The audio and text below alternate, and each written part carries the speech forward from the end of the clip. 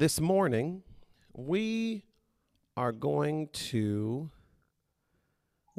get into the situation of Thomas for a little bit. And so I just wonder if there are those of you who have heard this story before or have thought ever about this character Thomas in Scripture, what are your initial kind of reactions or even your kind of current,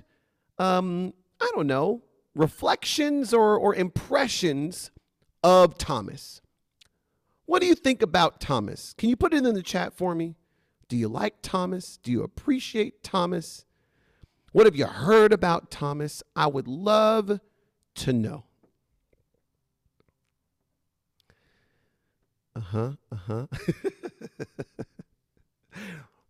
Yes, brave and relatable. Chris and Co say we are Thomas most days of the week.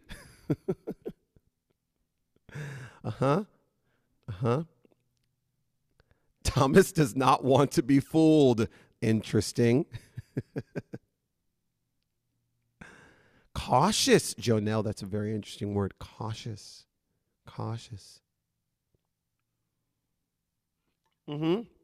Not really thought about Thomas. Yep.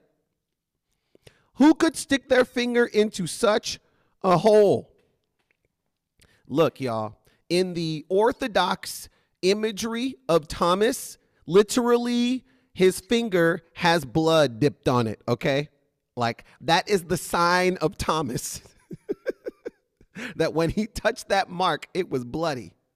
It's interesting because it probably wasn't. But you know what? We're working with some imagery here.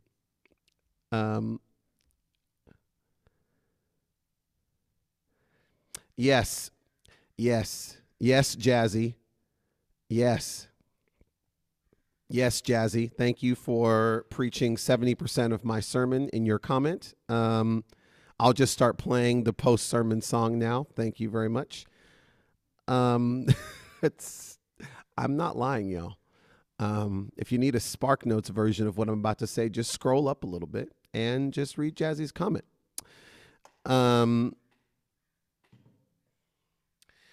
We are in the book of John, chapter 20, which happens to be the resurrection chapter of John. Each gospel has a resurrection chapter. It's like the beginning of a new chapter, the resurrection stuff. And so that's where we are in John's account of Jesus' life. And so at the beginning, you get Mary Magdalene, who goes to the tomb. Once again, it was the ladies. I'm just saying, I will never not say it, okay? It was Mary Magdalene who goes to the tomb and then discovers it's empty, and then happens upon Peter, who goes there with another disciple. And then they discover it's also empty. But they go back and tell their friends, and then they go back and tell their friends, and then go into a room and lock the door. Do you notice that? They go into a room after they find out he's not there, and they lock the door. Then Jesus reveals himself to Mary. Then Jesus finds his way through that locked door and reveals himself to the disciples with that resurrection greeting, peace be with you. But we learn in verse 24 that Thomas wasn't there when that happened. Thomas wasn't there. Where was Thomas? Where was Thomas? They were all together except for Judas. Where was Thomas? Interesting. So before we go any further, I just want to set the scene for us here, okay? And I want us to remember a little bit of what resurrection is and what it means, okay? So Jesus, our friend Jesus, became a friend to those on the underside of systems of oppression and restriction, those on the underside of a society destined and designed to subjugate those who seem weak, those who are unable, those who don't have enough. And Jesus became an enemy to the empire and the blasphemer to his own ancestral faith community. And then that empire and that faith community, though literally having nothing in common and continually in sort of argument with each other, find a reason to agree on one thing, which is that Jesus should die. So they collude, they get together. They fabricate a justification for the execution of Jesus, and they succeed. The temple leadership hold a sham trial. The agents of the empire lazily and violently uphold this ridiculous verdict, and then they publicly execute Jesus. They did it. And then he woke up. They killed him. He woke up. He was dead, and then now he's alive. He walked out of the tomb. Right? These institutions did their best to tamp down this threat to their power and legitimacy, and then by the power of the Spirit of God, he delegitimized both of them in a weekend. He got up. This is literally unbelievable, okay? So now we encounter Thomas, and Thomas's friends have been like, look, we've seen the Lord. And Thomas is like, no, no, you haven't. You have not seen the Lord. You have not seen the Lord. But if we can get into Thomas's mind a little bit and heart and body and experience just for a minute, maybe we can remember what Thomas might have seen. Right? Thomas might remember that Jesus said that all of this would happen this way. And Thomas remember not believing these words because A, he had no category for Jesus being executed like a criminal, and B, he had no category for anyone rising from the dead.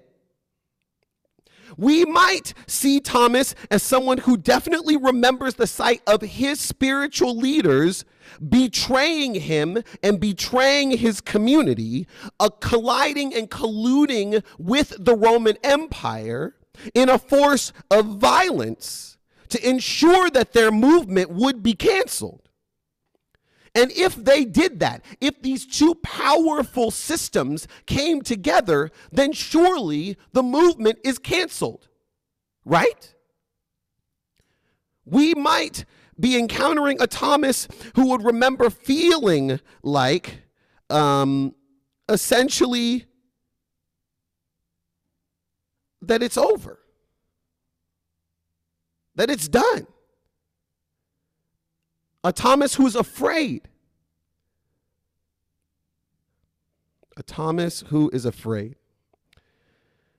So to suggest, as his friends and disciples have, that Jesus is alive would mean that Jesus was telling the truth. It would mean that the trauma that he saw and experienced and ran away from isn't actually the end of the story like he thought.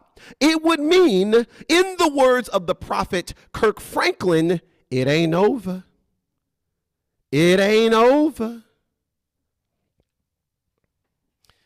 That's strange, right? Like that would be a strange place to be. Let's return to Thomas's words again. I'll read them for you in verse 25, Unless I see the nail marks in his hands, put my finger in the wound left by the nails, and put my hand into his side, I won't believe.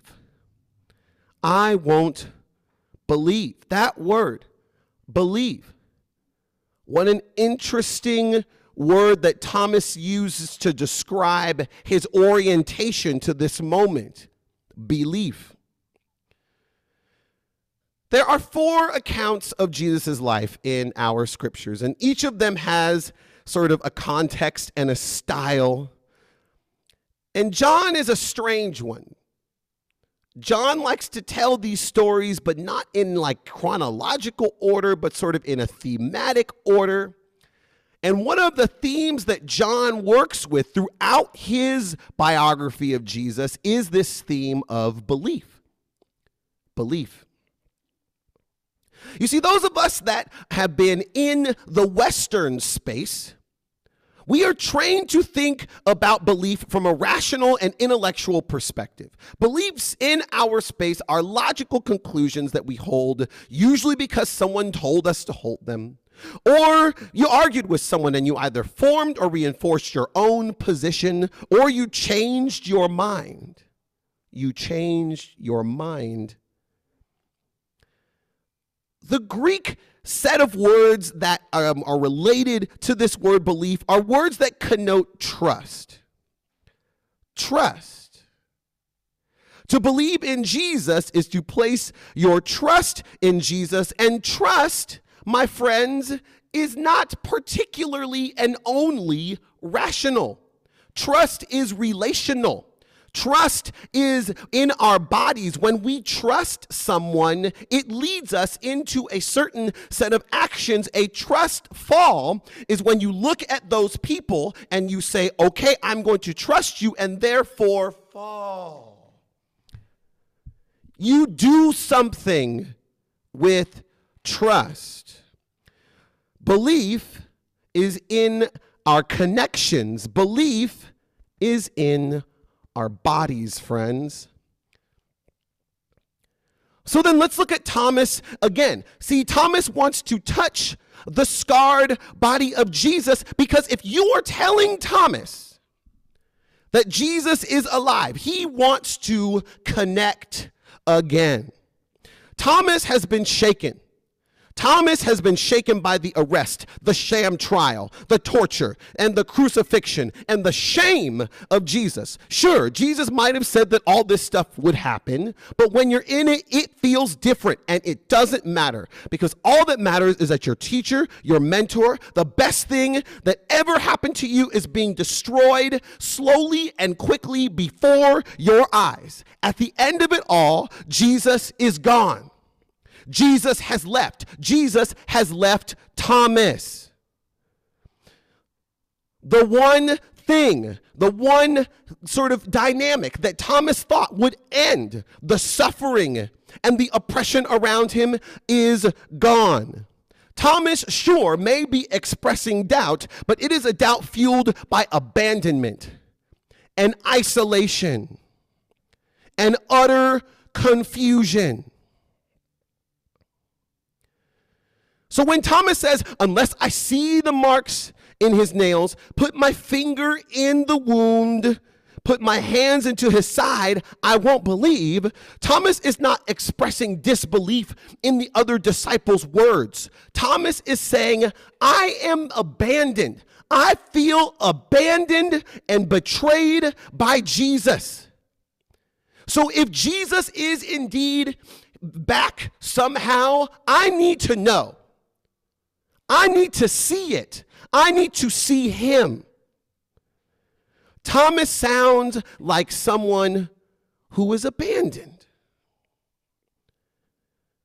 Thomas's cry is a cry for presence.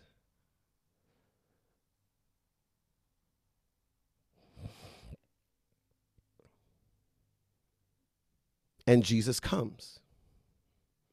Isn't that interesting?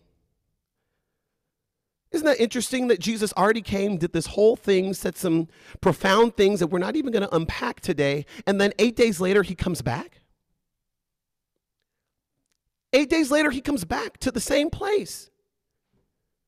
He already showed the other 10 the wounds. And Thomas said, me too, I got to see him. It's not enough that you saw him, I got to see him. And then Jesus comes back 8 days later. Does he come back just for Thomas? I don't know.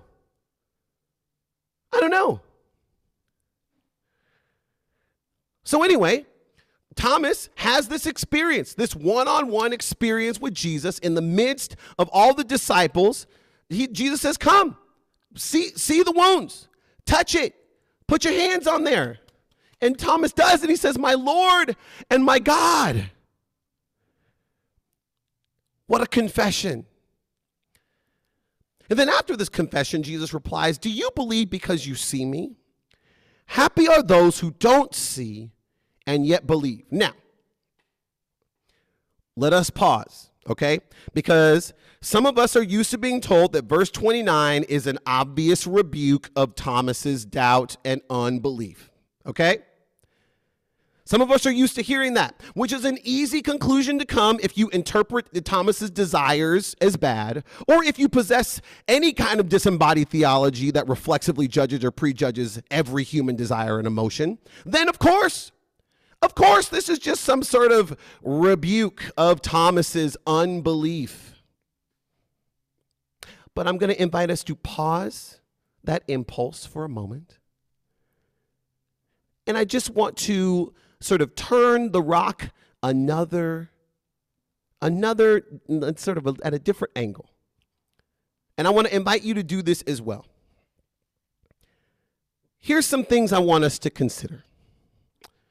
First, we are in Eastertide. Eastertide marks this period of 40 days where Jesus reveals himself to his disciples. This is an actually historically unique time that Thomas and others got to experience Jesus, touch his body that was once being executed. No one else in history will be able to see and touch the physical evidence of all of this coordinated imperial violence. Certainly not you and me. So to have seen this and to have touched Jesus represents a closeness to Jesus, both in space and in time. But Jesus says, blessed, happy are those who don't see and yet believe, which actually tells me that Jesus intends for what has been experienced by these disciples to be experienced beyond that particular space and beyond that particular time. You see, I'm reminded of those confessional words that sometimes we sing and say, as it was in the beginning, is now, and ever shall be, world without end. Amen. You see, Jesus in this moment is actually seeing into the past and seeing into the future and gathering up all of the faithful into his body, into his life, and saying, I am bringing all of this together. I am recapitulating all that has been and is and will be, that experiences my resurrection life, gathering us up into one family, creating for us the opportunity to say, these are our ancestors, giving our faith, giving our experience of God this eternal aspect. As it was in the beginning, is now, and ever shall be. So I think about the way that Jesus is sort of connecting us to Thomas in that moment. But I'm also thinking about Thomas in particular. And I don't know if any of you know about Thomas as a historical figure. But I'm just going to tell you a little story, because it is widely believed that a few years after he had this experience, Thomas ended up in a place called Kerala. He ended up in a place called Kerala in AD 54, and Thomas told that story. He told the stories of resurrection. He told the stories of Jesus' life and death and resurrection and ascension to other folk, thus establishing what continues to be one of the oldest enduring faith traditions that we have in our faith, the Mar Thoma Church. It's still here, friends. You see, Thomas took those words, and it wasn't a rebuke, friends. It was an invitation. Thomas, yes, you got to touch and feel and see all of this. What are you going to do? How will you tell this story to those who might not be able to touch me and experience me in this moment, but need to know that I am real and risen anyway? How will you tell the story?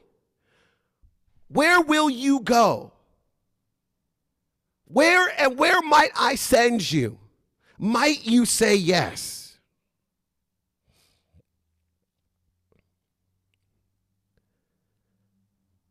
Thomas spent 20 years in that region before it was called India, friends. He spent 20 years planting 7 churches, igniting a spark of faith before he was executed for being a truth teller and a storyteller about the risen Christ.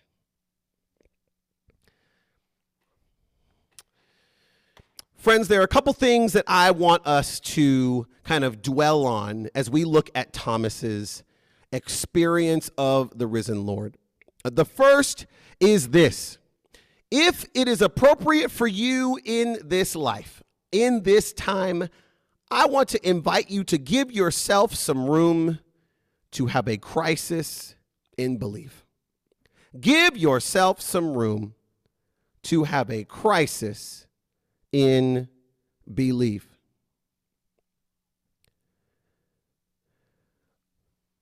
I mean, look, we've already talked about it in the chat. We've seen it here. Thomas's reaction to this story about Jesus is completely appropriate. Thomas's reaction to this is one that says, no. I know what I saw. I saw my friend. I saw my mentor. I saw hope be broken. I saw it. I am struggling. I don't know where Jesus is. I don't know what Jesus is about in this moment. I don't know how to wrap my arms around it. And I certainly don't know how to wrap my head and my mind and my body around the fact that you are telling me he is here. And I certainly am not going to just believe that everything has changed because you said so. I need to see it. I need to see it.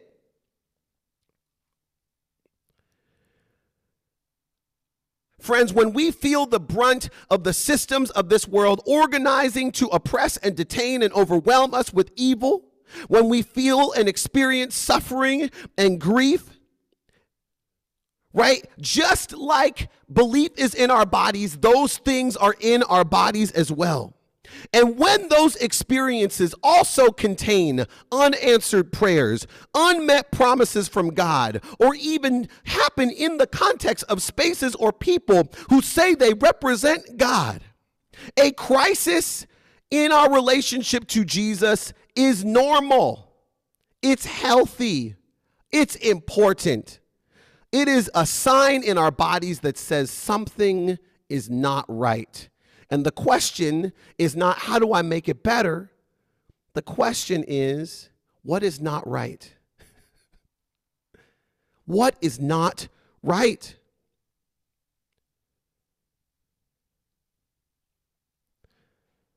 But you know what is right, friends? What is right is to make and take space to express that crisis in belief. And you know what else is right? Is when somebody says to you, don't worry, it's all getting better, for you to say, show me. Show me how. I want to see. I want to put my hands in this restored thing. I want to touch it and feel it. You say that justice is coming, show me. You say that healing is on its way, show me. I want to see it. That is our bodies crying out to experience renewal. That isn't doubt. That isn't unbelief. That's called desire. And it's holy. Give yourself some space to put into words, to bring to the present whatever crisis in belief you are having, because it is holy. And I will note that the disciples are not found to have sat Thomas down for some sort of unbelief intervention in this moment. They just receive the words. They just receive them. The other thing I want to highlight for us is Thomas as an ambassador. Right? Because Thomas has this crisis. It's clear he has not seen. Maybe they saw, but he didn't see. And then he saw. And then he saw. And once he saw, his life was never the same. That confession anchored the rest of Thomas's life. That confession literally changed history. It changed history. It started a movement.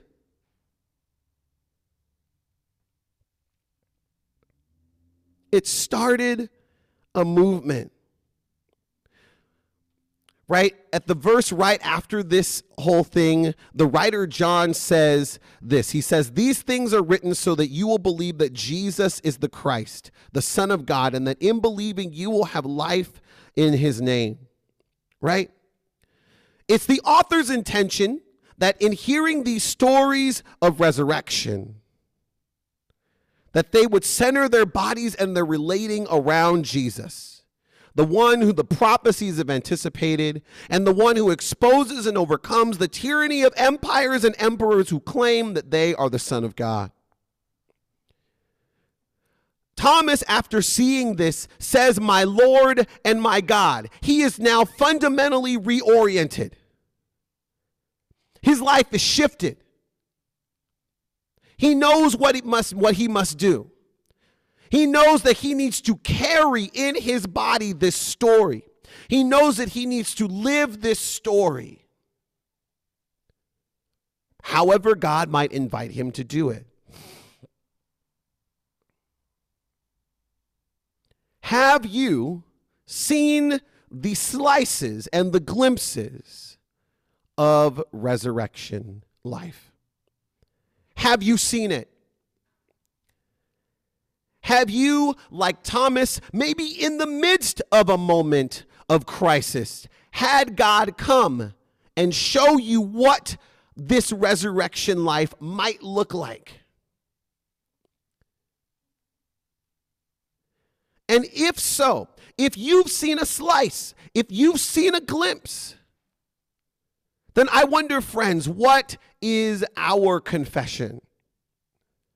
And what is our invitation? What are the words that rise up in us when we consider the ways that we have seen resurrection life? And what is the invitation that we might receive, just as Thomas received it, to be storytellers about a Jesus who did in fact die and then got up and walked out and revealed himself?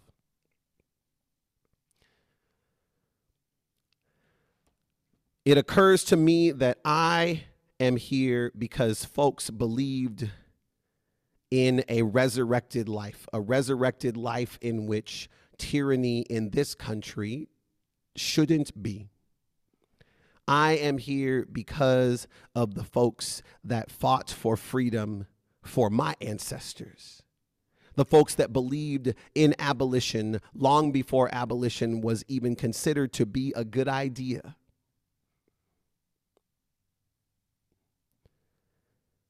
What slice have you tasted of the goodness of God?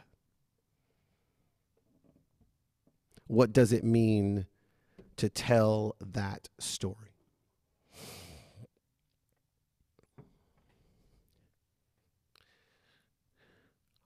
I'm going to give us a minute in silence. I'll give us a minute of silence and reflection. I'll sing a bit of a reflection, and then we will sing a resurrection hymn together. And I like this hymn in particular because it gives us the opportunity to engage with both Jesus' resurrection and also our feelings around it, how we orient ourselves to it. So let's take a moment. Let's take a moment to breathe, to consider how God might be revealing God's self to us in this moment.